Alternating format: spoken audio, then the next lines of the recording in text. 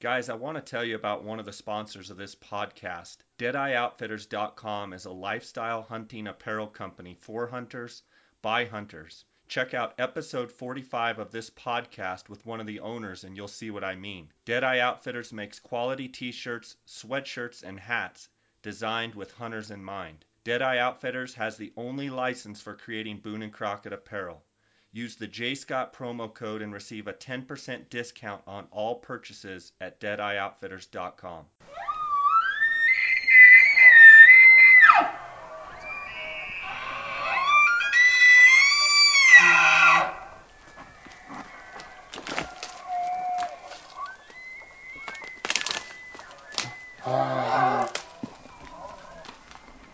This is the J. Scott Outdoors podcast on Western big game hunting and fishing, brought to you by GoHunt.com Insider. Research faster, hunt more. Go to GoHunt.com/insider and join today. I'm your host, Jay Scott, and I live and breathe hunting and fishing, spending half the year in the field experiencing God's creation. I hope you'll enjoy hearing about our adventures. Guys, as you know, GoHunt.com Insider is the title sponsor of this podcast. I wanted to tell you what a few other hunters say about the GoHunt Insider. Randy Newberg, host of Loophole Fresh Tracks TV show, says, I take my elk hunting seriously. There is no such thing as too much information. There's plenty of old information. GoHunt Insider gives me a fresh look at information with hard data and lots of it. Jason Hairston, the founder of KUIU, says GoHunt.com's goal is to help hunters spend less time researching and more time in the field. Mission accomplished. Brett Ross, the Colorado hunter that killed the 300-inch deer, it's the best $149 I've ever spent. Guys, go to GoHunt.com/insider, click the blue Join Now button, and use the promo code JScott at checkout, and they will send you a $50 KUIU gift certificate. They will actually email you an electronic gift certificate by joining Insider now. I want to thank GoHunt.com Insider for being the title sponsor of this podcast. Welcome to the J. Scott Outdoors podcast. Today we have a special episode with a good friend of the podcast, Chris Rowe of Rowe Hunting Resources. Chris, how you doing? Doing all right, my friend. How are you? Doing pretty good. You know, we've had you on for a turkey episode and 2 elk episodes, and guys keep sending me messages asking for more, and I thought I'd have you on again. We're getting pretty darn close to archery elk season starting, and thought it would be a great opportunity to have you on the podcast again.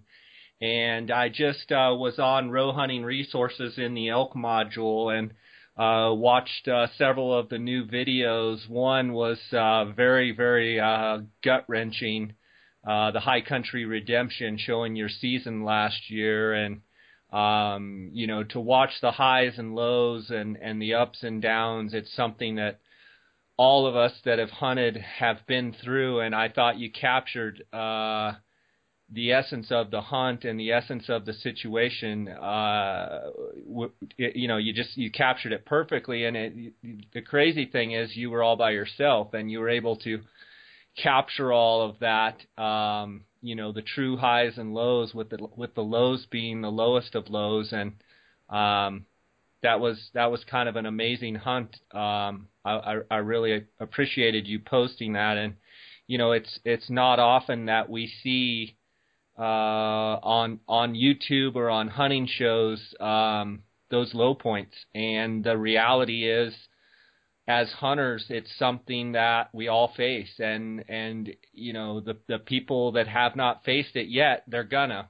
They just have to hunt long enough. Yeah. And so I think a lot of people will be able to relate to it. Yeah, and for those that haven't watched it yet, it's in the elk module. But basically, and actually, it was my 2012 hunt. It was kind of I've been sitting on it for a while because, like you said, I mean, it's not something that's fun to watch. And for those who haven't seen it, I guess let me just kind of take a step back. Yeah, I shot this bull 11 yards. I thought the shot was perfect. I mean, it's 11 yards. Come on, it's 11 yards. And he was walking past me. I stopped him. He kind of went by me a little bit. and I knew he was quartering away, and I shot, and I thought I smoked him. I thought I put it right straight through his lungs and basically caught the offside leg, because I went and found my arrow, and it's covered in bubbles. It's passed through, so arrow's covered in blood, but there's bubbles all over the veins and all over the arrows, and so or in the arrow, and I'm thinking, oh yeah, double lung hit, he's toast. And he runs down the hill and then stops. Where he stops, I can't get another shot into him, but he stops and he just stands there. And he stands there and he stands there and stands there. And so like minutes go by, every second that the clock ticks, now I'm like, something is not right. He should be just piled over. Well, the whole second half, the first half of the video is very consistent with the instructional stuff that we do on the module. There's a lot of instruction in, why I'm where I am, how am I doing it, why am I doing it, why am I calling this way, and et cetera, et cetera. By the way, that was a textbook call-in. I mean, You were dictating the pace, you were waiting on him, you weren't over-calling. I thought, I love how you just let the camera run so people can actually realize the timing. Yes. Because yes. I think there's so much out there on how to call elk, but the reality is there's not a lot in the timing. And I think one of the things that I picked up, and not to get off the subject of what we're talking about, but I really like the fact that you let that bull think about it. You let him think about it, and then he finally hit you, and then you kind of answered back a little bit, with some emotion. But to see that textbook call in with the few amount of calls that you actually gave was pretty cool. Well, and I thank you. I mean, because it is when I'm sharing the video, and you kind of just touched on it. What you see on TV, on the outdoor channel or Sportsman channel or whatever, you've got, 23 minutes, 22 minutes, or 23 minutes of footage that you got to pack in, and you can't think around. So you're just touching the highlights, bam, bam, bam, bam, bam. And so when you see somebody call in an elk, they're usually, here we are, we set up, we made some calls. Ooh, the bull bugled. Now he's in front of us. Ooh, we killed him. Well, yeah, but that may have just taken you 10, 15, 20, however long it took. And so there's a balance on what you show and how you show it. And one thing that I learned pretty quickly, well, I guess I can't say I learned. I just committed to it. The time that lags in between me making a call and maybe the bull answering, or between me making a call and the bull actually coming in, I think is important for people to see, because that shows you that, yes, you do need to have some patience in letting setups work. Now, there's some videos I show, like the 108 video and the strategies and actions that, literally within 6 minutes, I located the bull and the bull was 7 steps in front of me. I mean, it was just bam, right now. However, this one and some of the other ones, I mean, it takes, 10 minutes for that. I mean, I'm within 100 yards of him. He's probably, 80 yards from me at this point, when I first started calling.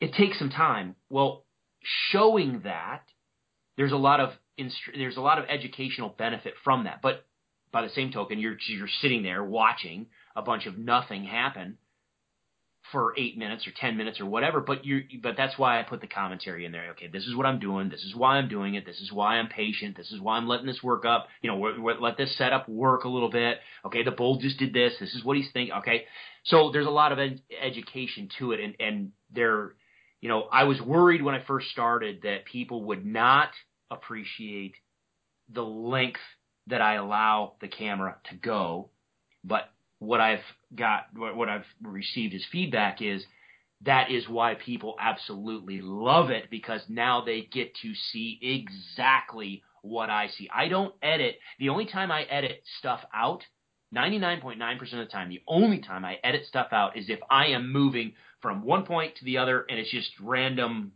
just movement. There's nothing, okay, I'm making my way closer to the bull. Well, and a lot of times, too, you'll give a time lapse of, 5 minutes has expired, or 10 minutes, or I just got over here in 30 seconds. So, I think it's very important for people to understand that guys that are successful at calling, whether it be elk or turkeys, that you don't just make a call and they just run in. Sometimes that happens, but most of the time you have to finesse and you have to work those animals. And I think I like so much about the strategies and actions, the videos, is it's taking a real life situation and you're playing the whole thing.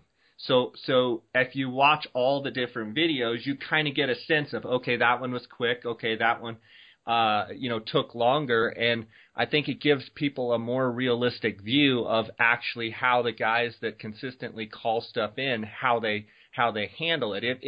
If you just heard an elk bugle and the next thing you know, which I got to be honest, most of my videos, I just show the elk coming in when they've finally, made their approach and are coming right in. I just cut right to the chase. But the reality is, from an educational standpoint, the timing is, I believe, as important as the sounds you're making. And absolutely. I think too many people expect it to happen right now, and he's not coming, and boom, they're off. Either going at him, you nailed and it. they walk right into him. Yep. Or they, leave and think that bull is not worth going after. I think people need to realize that most elk don't just come running over. Just like when your wife calls at you, most of the time you don't just, jump up and go running over. Yeah. Or if your buddy calls you, you're gonna work your way that way, but you may also, stop and grab your French fries off the counter or grab a drink or whatever. Yeah. Just like the elk. They may be going, okay, I'm going to go over there and see that cow, but I'm going to get a few more blades of grass here. And, by the way, I got to get a drink, and I got to take a leak, and I'm on my way. Or in like I show in the video, the Shiner Bull, originally I got that whole sequence, and I thought it was pretty boring until I kind of took a step back and watched it. I'm like, no. It's not a sexy call-in, but what it showed was how, because it was open and the way that the train was, you could sit and watch the bull and what he was doing. The bull was interested. He knows where I am, but he just stands there and he looks and he's waiting to see the cow that he hears me calling. He's waiting to see the cow move. He's waiting to see some action. And what you just said, that people move in too quick. And I totally agree with that, because again, there's a lot of emphasis on aggressive tactics. People want to go, go, go, go, go, go. Okay, well, that's fine. But keep in mind that you may make a vocalization, and whether he bugles at you or he doesn't, if he hears you, and if you've been loud enough and he hears you, 99.9% of the time, he's going to pick his head up, he's going to be staring in your direction, he's going to have his ears locked, he's going to be looking and listening. And it's incredible, if you didn't sit and watch these videos, it's incredible to see some bulls just how long they stand and wait. And so having the patience to let the setup work is crucial for, at least in my opinion, for my success, how I do things. That's crucial, and that's why I kind of let things run as long as they run. But to kind of bring it back to what we where we started, that section of the hunt, when you find them, you call them, and you bring them in and you kill them. Yay! That's the fun, awesome part. But for this particular video that you're talking about, the whole second half of that video, to be honest with you, it's 2012. I've sat on it for 3 years. Why? Because I didn't know if I wanted to share it. It's not. I'll tell people I broke down. I kind of lost it for a little bit. When you're saying the low of the lows, for 16 hours, trying to pick apart a mountain and sitting there waiting and second guessing myself and trying to figure out what's going on. And then I think I found him, and no, I didn't. And then I, run the mountain. Here it comes. I did find him. And geez, now what am I going to do for the next 15 minutes? And how am I going to make this happen? And then all of a sudden it happens. And then, it was an emotional roller coaster. And I really, that's not something that you normally show, but I was going, let me just say this, Jay. I was going to post it for the module guys, and I think I had gotten myself to that point where I was going to post it and share it, because I think there's a lot of lessons in it that's valuable. However, I will say that, one of the things that gave me confidence, I won't even say confidence, that kind of reassured me and kind of made me smile, was your podcast with Steven Rinella. That, he was talking about that when he got, first started going, they had those hunts that he thought were miserably unsuccessful. But yet the producers were like, oh no, this is awesome. And people loved seeing the hardship of the hunt. They love seeing the fact that not every hunt is successful. It related to them.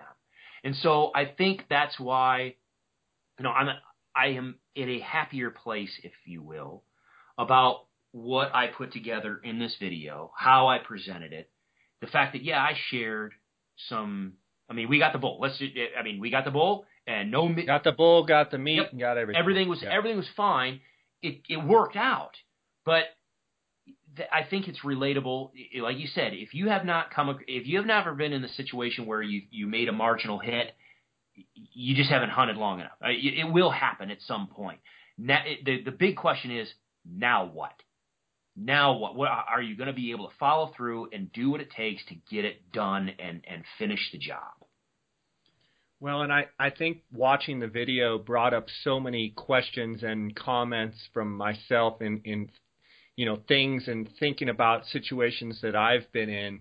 I've got a couple questions that I want to ask you about the scenario when the bull was coming in, and I'm curious as to see your answer. Okay. When the bull committed and came through the opening in which you knew with the trails and such that he was going to come through, he then breaks into more of an opening. He looked like he was slightly downhill from you. He was walking from your from your right to left. And he finally came, there was one tree that he had to clear, and he finally comes walking in, which is going to make him in the wide open. One question I would have from you from a situational standpoint, at that point, if you would have already been at full draw, what do you think the outcome would have been? Would you have shot earlier, or would you have still kind of waited for him to swing? Because I kind of like the quartering away shot that you had. Yeah. But you would have been able to, if he would have stopped, and looked around, you would have been able to zip him if you were at full draw. Give me your thoughts on that. Absolutely. Quick answer, yes. Even now, when I watch it now, I sit there and beat myself up going, why are you not drawing your bow, and why are you not stopping him right there? I think you know this from cameras. Angles, up and down angles, it's hard, unless you're looking lateral to the mountain, it's really hard to really get a real appreciation of how steep something is. I might as well have been sitting in a tree stand. That was extremely sharp downhill. And that doesn't come out as much in the video because of the probably because of how wide of an angle it was. It doesn't come out. Exactly. And a lot of times with photographs, when you're looking downhill, you just don't appreciate it. So that's why, part of my conundrum in that whole situation was the fact that I'm like, why is there no blood trail? I know my shot was entered high, and it had to come out low. And so I'm thinking, you should be just draining blood left and right. But anyway, no, you're absolutely right. There's a lot of people that talk about a quartering away shot, and they like the idea that you can go through more of their lungs and more of their chest cavity. However, there's a fine line on how steep that angle gets. I truly believe I like a broadside shot, because if you mess up left or right a couple inches, you're still going to go through the heart lungs. You're still going to go through the heart lungs. However, you start putting a strong quartering away angle. If you, like me, I don't know how I did it, Jay. I don't know how I did it. Let me just finish. Let me finish my thought, and then I'll kind of take a segue a minute, right? So a hard quartering away angle, if you vary yourself a couple inches, you could significantly affect whether that arrow goes through one lung or it hits the liver and then goes out the far lung. You know what I mean? Just the way the angle is. So I would much, much rather shoot them broadside. Now, in this case, I'm not making excuses. All I will say is I got the camera turned around, and this is the thing when you're doing a solo, you do it yourself, solo, I'm filming myself, I'm hunting myself, I'm doing everything myself. So I got the camera moved around, and the bull steps out and he clears, and so I get the release on the string. Hindsight 2020, I should have just drawn that bow. If he saw me, he would have stopped and looked, and it would have been over. But I thought, at that time, from what I remember, I thought I will let him just walk by me a little bit just so I'm kind of behind his peripheral vision, and then I'll stop him. Well, when I gave him that chuckle to stop him, he took 2 or 3 more steps and turned to go down the hill and then stopped. Well, he was more out of position than I would have liked. And so no, hindsight being 2020, I would have just stopped. I would have drawn my bow and stopped him right down below me to where he was broadside, and I would have just smoked him. And if I had made a bad shot and I was a couple inches off, it still would have double lunged him right then and there, and I don't think he would have died in the frame. Yeah, I think you're right. Okay, and then the next thing is, and obviously you know that it's easy to look back at a video and be an armchair quarterback, but being an armchair quarterback, looking back at the video, okay, so you hit him, he kind of runs quarters down and kind of goes around, and you can just kind of see his head over there in the bushes, and he's standing. I think you put on the screen, that's when you knew something wasn't right. Yep. My question for you is, so in that situation, if you would have absolutely double lunged him, more than likely when he was over there standing still, he would have been wobbling and then started doing the funky chicken, and he would have tumbled over. Yep. At the point when you realize that that was not the case, now this is what I'm going to say.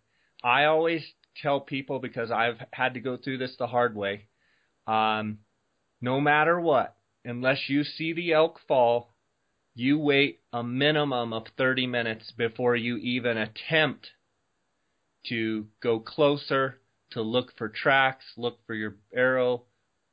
And you may have cut. I don't know how the timing of the scene was.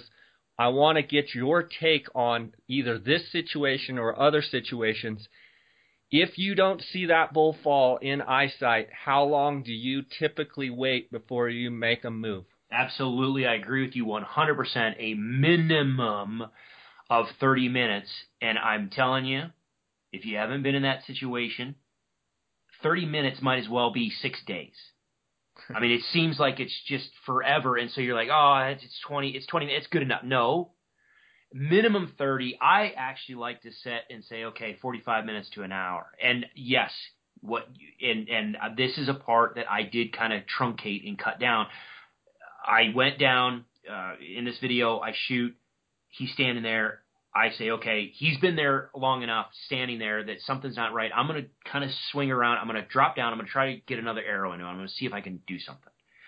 And so as I go down, it doesn't work. He was out of position, blah, blah, blah, blah. I pick up my arrow. I see my arrow. It's covered with bubbles, which most, if you got bubbles on your arrow, you say, okay, lung hit. Well, I did. I waited about 30 minutes, a little bit more than that, and then I went down and started following. Here's the other thing that I will say. Blood does not lie. Yeah. I had bubbles on my arrow. Yes, that indicates a lung hit. However, it does not indicate whether I hit a front lung, middle lung, or the tip top of the back edge of a lung. Depending on where you hit a lung there's a huge variation on what that animal's going to do. If I punch the front of the lungs and I go right around the bronchial tubes and all the arteries that are around there, that bull is going to die within sight.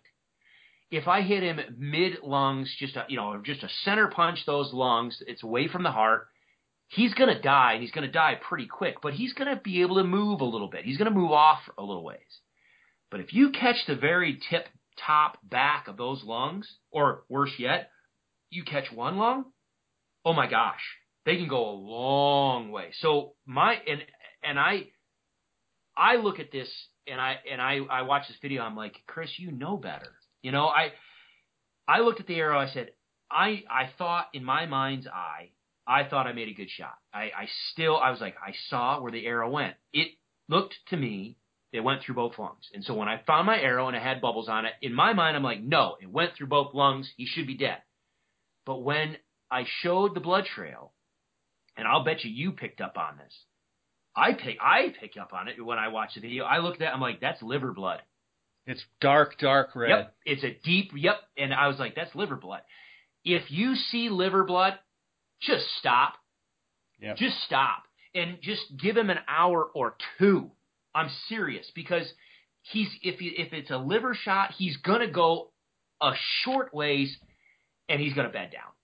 He's not gonna feel good. He's gonna be sick. Just give him a couple hours. Even if he doesn't die within those couple hours, he's gonna get sick. He's gonna get stiffened up. He's not gonna feel well, and he's gonna be a little bit easier to approach when you do try to follow him up.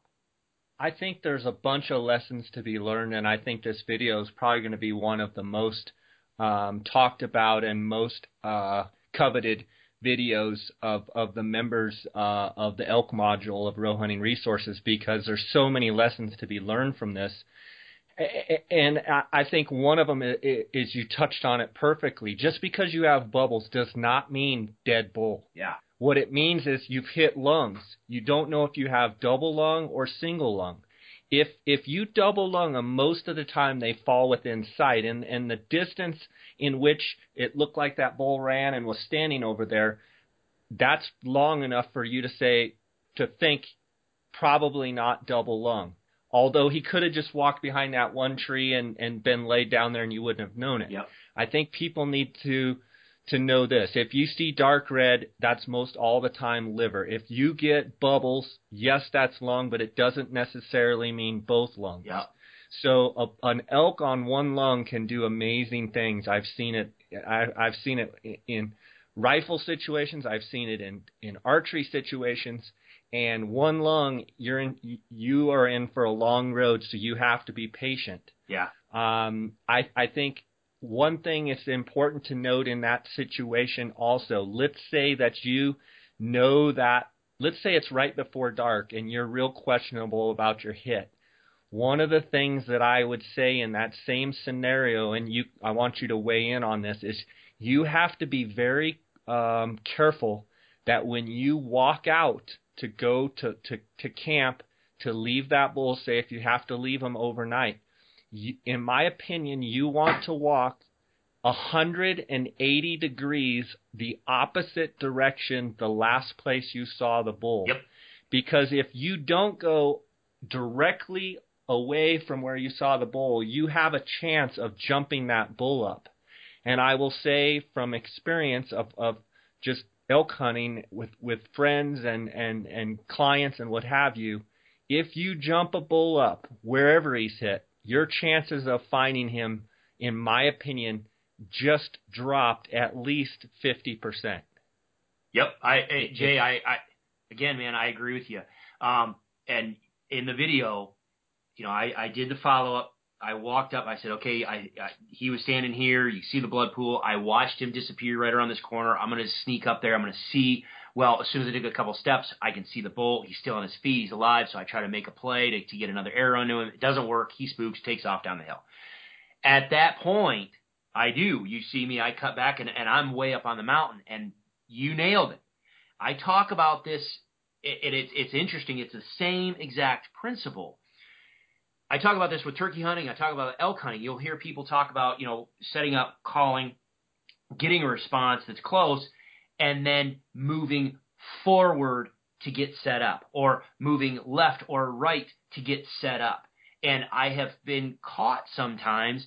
You take 2 steps forward, you take 2 steps left or right, and all of a sudden there may be an alley, a channel, or just a way the trees line up where, pink, there he is. He might be 100 yards away, but now, bam, he just saw you, and you're busted.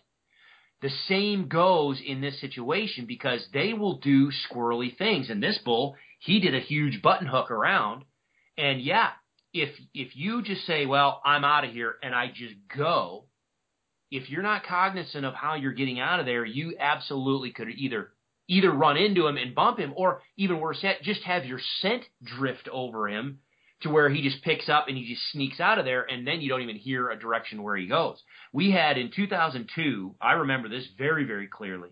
In 2002, I was hunting with a buddy down in southern Colorado where it's very, very hot. I mean, we're talking 90-plus degrees in the afternoons. And same situation. Bull came in. We called the bull in. He made a shot. Ended up being pretty much almost identical shot like this one. The bull took off. We tracked it. Could not find it. So we backed out of there, decided to leave. Well, we came back the next morning and we started with a different sunlight. just different light coming through the trees. We stopped right where he had stopped, or where he had shot the bull. We're standing there getting a game plan. I look up the hill and I'm like, I don't remember a rock being up there. I put my binoculars up and the bull's just laying there. The bull's laying 100 yards from us, right from where we shot him. He did this huge almost circle and came back. Well, if we hadn't, we went a little ways, we tracked him. As soon as we realized we couldn't find him, we were like, we're out. And we just slipped back. We just got out of there and just went and backtracked out the same way we came in. He never even saw us. He stayed there and he died, and everything was good. But I agree wholeheartedly. When you realize that you need to back out 180 degrees from just completely opposite of where you think that bull might end up. And in this case, I did. I just got out and I just climbed 3/4 of the way up the mountain just to make sure my scent wasn't out there. But here's the other thing that I mentioned, and I don't know if I touched on it enough, but I mentioned in there, part of the other reason why I climbed up the mountain was I wanted to get a vantage point. Because if that animal was still up on his feet and just kind of moseying and just trying to get out of Dodge, I wanted to be able to get above that timber and get myself in a spot where you could watch. Yep, I'm just going to sit and watch and make sure he does not leave this patch of timber. If I don't see him leave the patch of timber, then at least I have some sort of semblance of confidence in the morning that he's got to be in there somewhere. So That's another thing too, is I know you talk about glassing, with elk where you are, but for the high country stuff, sometimes, man, getting yourself out of there and in a vantage point and just sit and wait and let things go, come back the next morning, but sit and wait and watch until dark and make sure they don't leave. Yeah, absolutely. Definitely trying to get a bead on direction, because direction a lot of times is everything. And I think, and I'm giving this advice humbly, trying to give advice that I've seen through experiences, but I am in no means, some great tracker. I do pride myself on trying to be very detail oriented, and I have in situations where I've been asked to come help buddies or what have you try and find elk. I have had pretty good success. One thing I would tell people, and we're getting a little bit off subject, but we're kind of in the realm of the subject, is Chris talked about in the video how the bull just through the pine needles just didn't leave any tracks. And that is absolutely at times will baffle you, and you will think there's no way the elk came through here. Chris saw the elk go through there, and he still couldn't find tracks. So what do you do if you don't find tracks? Okay, so what I do is I always like to go back to Last Blood, and I always like to follow whatever track that I can follow from there. Even if there's a bunch of tracks going every direction, a lot of times I'll try and pick the same size track and try and use the direction that the elk is going and follow that track until I pick up some more sign, blood, where they've been drooling, different stuff that you can follow. But I think it's important to make note that when you are following tracks, they have to leave a track. They may go through a period 20, 30 yards where you can't see the track, but you will eventually find their tracks. They leave tracks. So a lot of times you have to get on your hands and knees and go one step at a time. I learned there's a guy from Utah, Lynn Hunt, Kanab, Utah, who is an incredible tracker, has a reputation of an incredible tracker. And one of the things, when a friend of mine shot a bull and Lynn was camped nearby, and we went over and got him, and one of the things I learned was he got on the bull's tracks kind of where before it was hit, and kind of got a feel for the stride of the bull. And then as I watched him track, he was kind of knowing where the front foot would step, knowing where the back foot, and I would see him kind of with his hands kind of just walking, and he was striding that bull. And it's worked for me several times where you kind of get a sense of the bull's stride, and the tracks don't lie. So you have to get on the tracks, and then a lot of times once you follow a track for 100 or a couple hundred yards, boom, then you find another drop of blood, then you bring your GPS over, you've got your Last Blood, and then you you have to take it slow when you're tracking a wounded animal. You have to take it really slow, and you have to be very detail oriented, and don't let anybody that's helping you get out in front of you and be making circles. There's a time to make grids, like Chris will show in the video. There's times for that when you've exhausted everything else. But if you can always go back to last blood and try and get on the tracks, that is your best chance to find a wounded animal. Yeah, I agree. And, and I guarantee you have a similar situation where you are, in my situation. Now, and again, not making excuses, I will say I am not at that level. I'm with you. I've seen some guys that are just incredible at and they're like, nope, there's a track. Well, if you ever hunted Africa and you watch those trackers out there, I mean, my gosh, they just make you look pathetic. But there are some. It's an art form. I mean, it really is. And I've even watched some guys that they'll just they'll flat lay on the ground, just lay on the ground. They're not looking for the track per se. They're just looking at where the needles got pushed up slightly more than they should be. You know what I mean? They're just, mean, it's just, the other thing too is sometimes you're going to get situations where all of a sudden the elk is going to run through areas where it's just littered with tracks. And so in my situation here, I mean, he went through the pine needles. I couldn't believe that I was not able to see.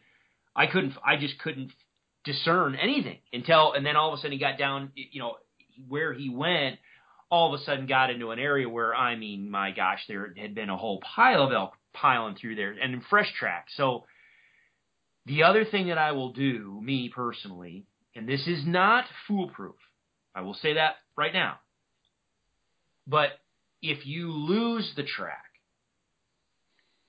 see kind of what, look back, and I will mark with toilet paper or whatever. I will mark those spots of blood so that way I can look behind me and I can actually see the path. Visually, I can see flag of where the blood spots are and where he's traveling. And if he's moving at a decent clip, a lot of times you can just say, okay, that momentum is going to continue in kind of a general manner. So I'll turn around, I'll look and say, okay, where is the likely avenue that he went through? Sometimes you say, okay, well, there's the trail. He's been on this trail. The trail continues. He's probably still on the trail. And so You might be able to follow it 50, 60, 80 yards or more, and all of a sudden, boink, here's a drop of blood. You may not have had any sign that you were able to discern in that distance, but because it was a continuation of a logical progression, you were able to pick it up. However, that's if the animal is moving at a good clip. Typically, in my experience, if they're moving at a good clip, they will continue that momentum. However, but if all of a sudden you get down to where it's, drop, and they are just walking and standing and walking and standing and walking and standing, don't automatically assume that they're just going to take the easy route, because that's where I've seen them start wandering and just doing all sorts of squirrely things. Where you're like, why the heck did you just walk through here? You just walked through a blowdown. Why did you walk? But they did.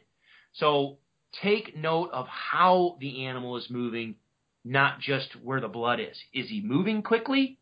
Like you talk about with stride. Is he have that consistent stride?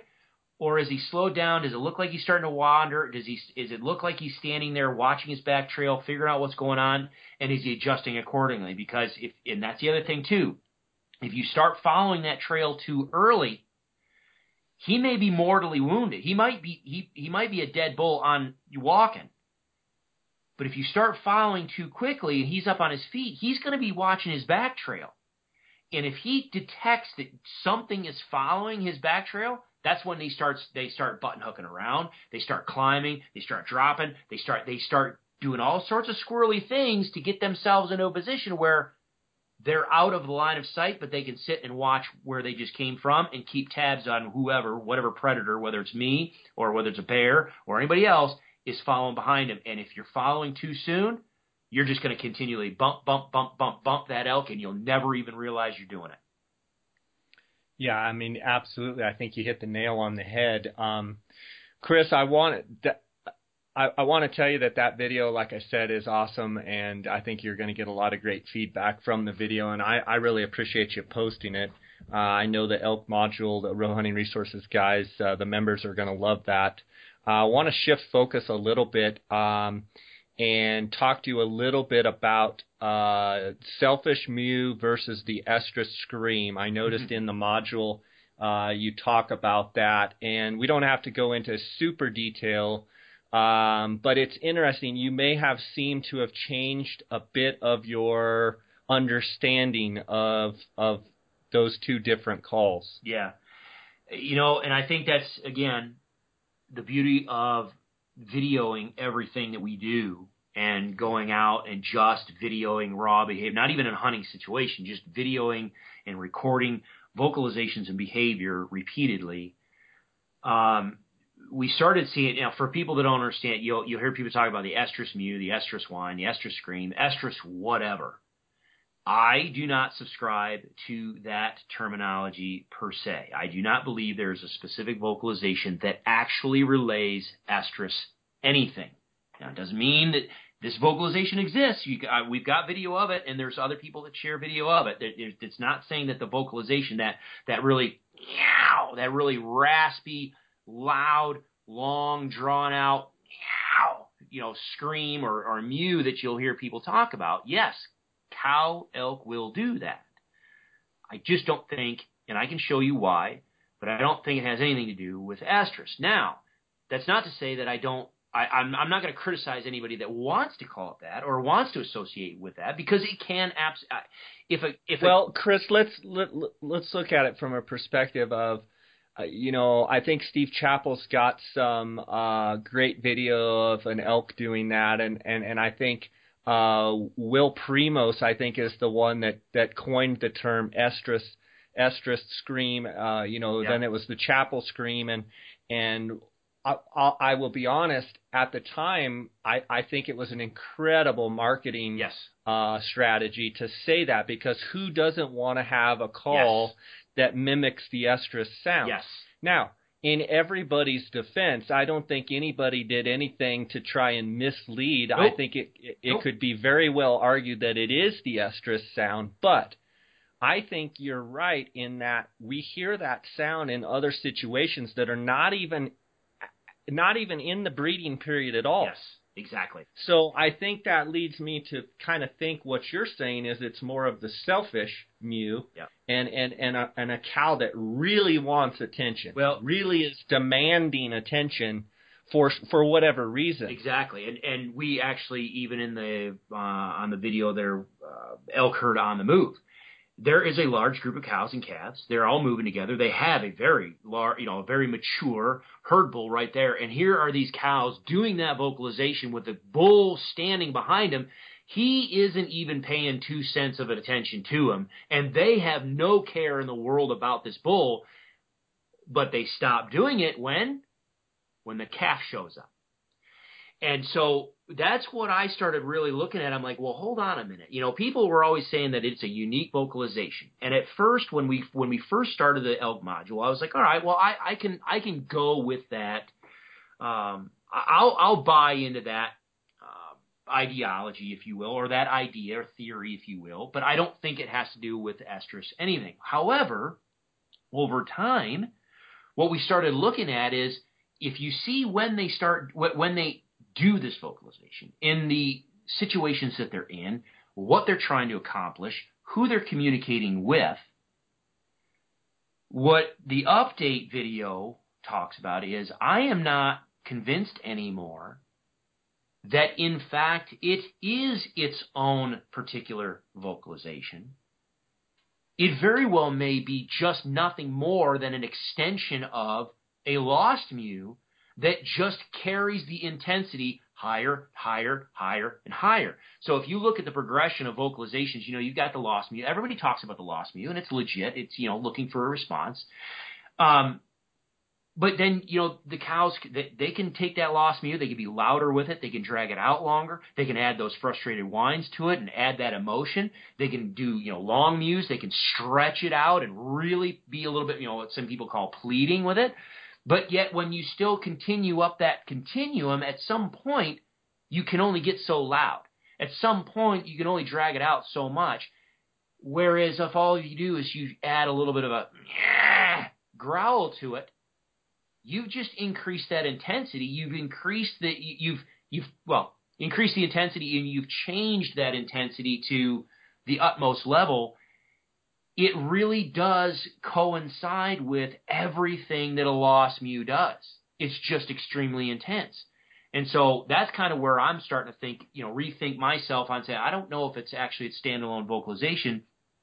I really do. I'm changing my mind now to where I really do think it's nothing more than an extension of the intensity level of a lost mew.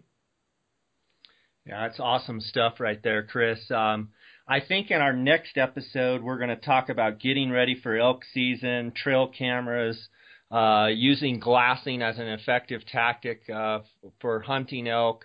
I want to talk to you a little bit about some of your targeted strategies. Sure. But I think we've had a great episode here, and I think people are going to enjoy it. And Chris, I'd like you to tell the listeners how they can find you and the best way to get a hold of you. Yeah, they can just the best way to get with the elk module stuff is just go to www.rowhuntingresources.com, just ROE huntingresources.com.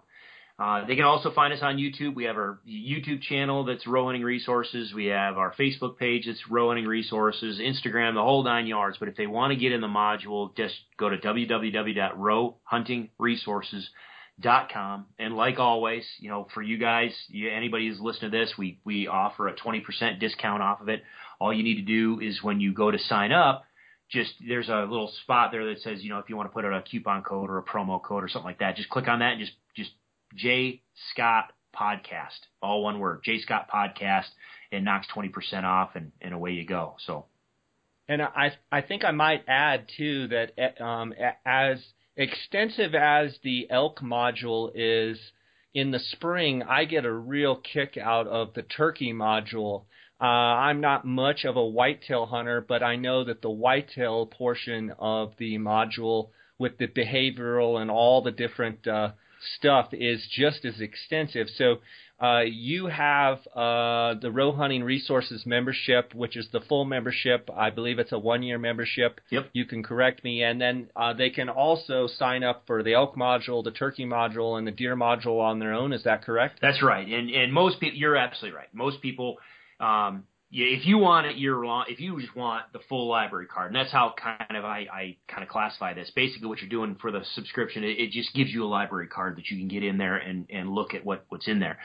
If you just want the elk stuff, you can just get the elk module. It's 3 months, and with the J Scott Podcast discount, it's $20. I mean, it's pretty cheap.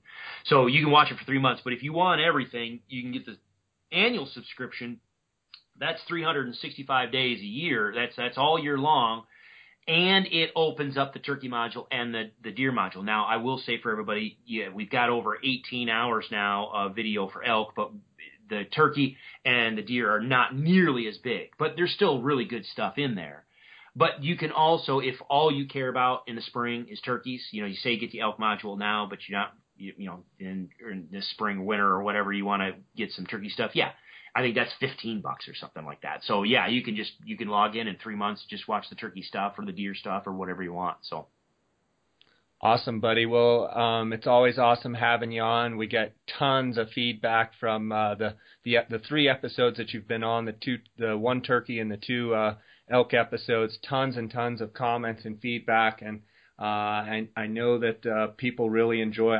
I've gotten emails back from people that have signed up for the Row Hunting Resources modules, and them telling me how thankful they are that I pointed this out to them. And so, kudos to you for the hard work, and I look forward to our next episode. And it's going to be a great 2015 elk season, and the next episode we'll touch on kind of getting prepared for the season and all the different things that you're doing. We're going to talk about trail cameras and glassing. So until then, buddy, God bless you, and we'll talk to you next time. Absolutely. I appreciate the time that you had me on, and look forward to it again. So yeah, God bless. All right, buddy. Thanks. Well, that was great having Chris Rowe of Rowe Hunting Resources on the podcast. I want to thank him for his time, and I hope you guys enjoy the episode. I wanted to bring to your attention the GoHunt.com Insider August giveaway, and all you have to do is be an Insider member to win one of these prizes. This month, they're giving away 10 KUIU Super Down 30-degree sleeping bags in size long. They have a retail value of $4,500. The KUIU Super Down sleeping bags are the most technically advanced sleeping bags on the market. These bags also feature treated down feathers that provide water repellency and more durable down feather. These are the reasons that KUIU Super Down sleeping bag needs to be in your tent on this hunt this fall. Each month, random names are pulled from the list of Insider members, and GoHunt.com Insider gives away awesome gear. They've recently given away mule deer hunts, elk hunts, antelope hunts, rifles, spotting scopes, and much more. So, guys, all you have to do is be an Insider member. Go to gohunt.com/insider. Click on the blue Join Now button. Use the J Scott promo code, and you'll receive a $50 KUIU gift card. Once you sign up, they'll send you an electronic gift card, and you can use it at KUIU. Guys, I also wanted to tell you to make sure to click the subscribe button on J Scott Outdoors Western Big Game Hunting Fishing Podcast. By subscribing, as soon as I upload an episode to the server, you'll automatically get it into your account and you can listen to it right away. I want to thank you guys for your comments and all the questions that you send me. You can send me an email at jscottoutdoors@gmail.com. You can follow along with our adventures at jscottoutdoors.com. You can follow along on Instagram at jscottoutdoors. My associate Dar Colburn at Dar Colburn. On our YouTube channel, J Scott Outdoors, and Facebook page, J Scott Outdoors. Guys, until next time, God bless you. Thanks for listening to the J Scott Outdoors Western Big Game Hunting and Fishing Podcast, brought to you by GoHunt.com Insider. Use the promo code JScott and receive a $50 KUIU gift card when signing up for the GoHunt.com Insider. Research faster, hunt more. Go to GoHunt.com/insider and join today.